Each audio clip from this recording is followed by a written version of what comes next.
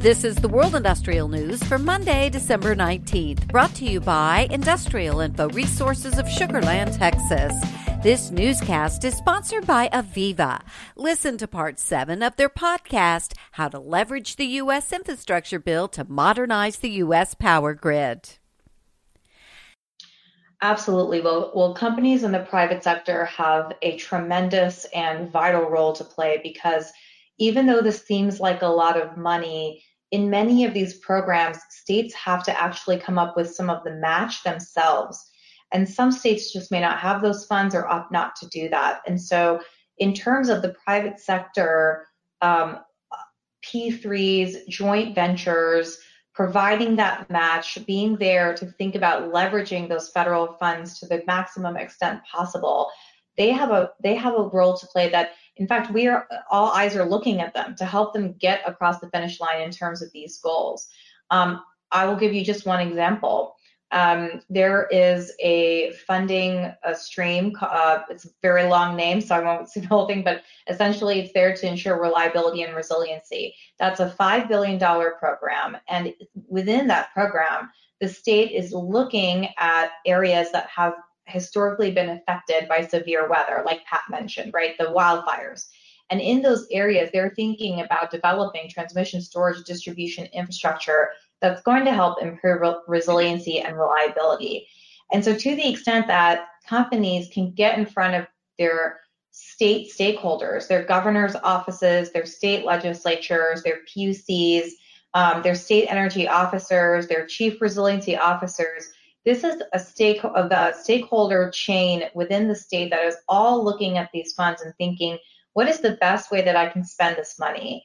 And I can tell you from my conversations with different states, they're worried that they're not going to be able to provide that match, whatever it might be, from their state budgets. And so they're looking for help from the private sector.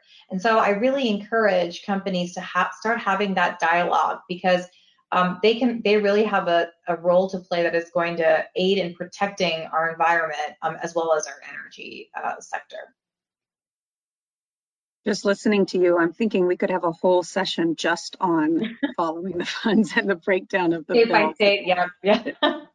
So thank you for that. And just, again, I think it would be important probably now to switch to the technology influence.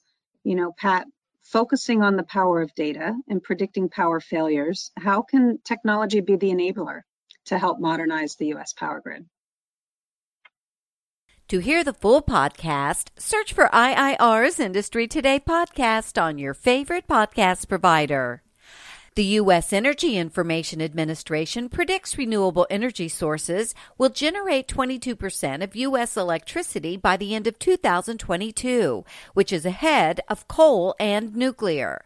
Wind accounts for the bulk of U.S. renewable generation, and more than 10% of operational wind capacity was installed between June 2021 and June 2022.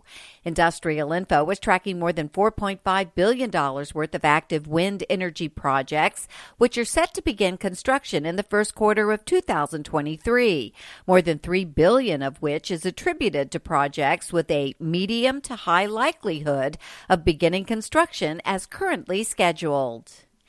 Enel North America, a subsidiary of Enel S.p.A., has added to its power purchase agreements after reaching an agreement with McDonald's Corporation and its supply chain partners to purchase 189 megawatts of renewable energy from Enel's Blue Jay Solar project in Grimes County, Texas.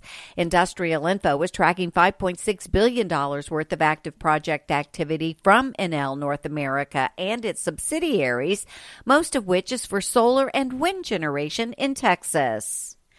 Industrial Info is tracking more than $4.3 billion worth of projects that are under construction in Missouri. The industrial manufacturing industry, with more than $1.5 billion of projects, leads the state in terms of overall project value, followed by the food and beverage industry.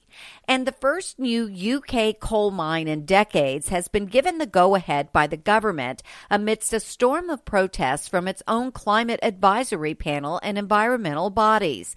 The government has approved plans by West Cumbria Mining to develop a mine near Whitehaven in Cumbria in northeast England. For details on these and other breaking news, read the full stories at www.industrialinfo.com. I'm Peggy Tuck, reporting for Industrial Info News.